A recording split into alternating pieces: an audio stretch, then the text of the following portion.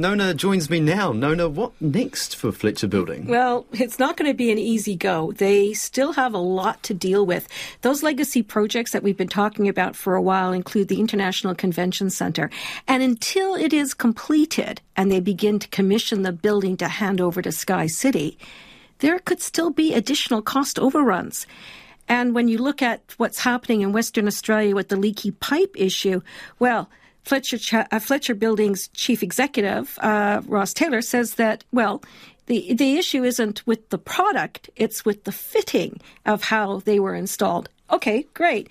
Well, that means that they're going to have to negotiate now with the regulators there to find out how it all comes out in the wash. So Fletcher set aside $10 million to deal with the issue, which could end up costing $100 million. And whether or not there's going to be a divvy up of who pays for what, we don't know. So there's still plenty of uncertainty, and that's come through in the report that you just heard. So that's been built into the share price today, which, as you heard earlier, when they came out of their trading halt, it was down 16%. They finished today down 13%.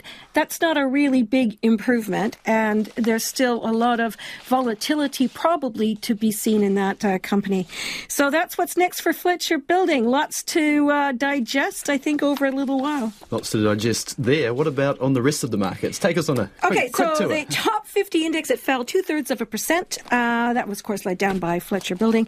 A 78-point drop to 11,661.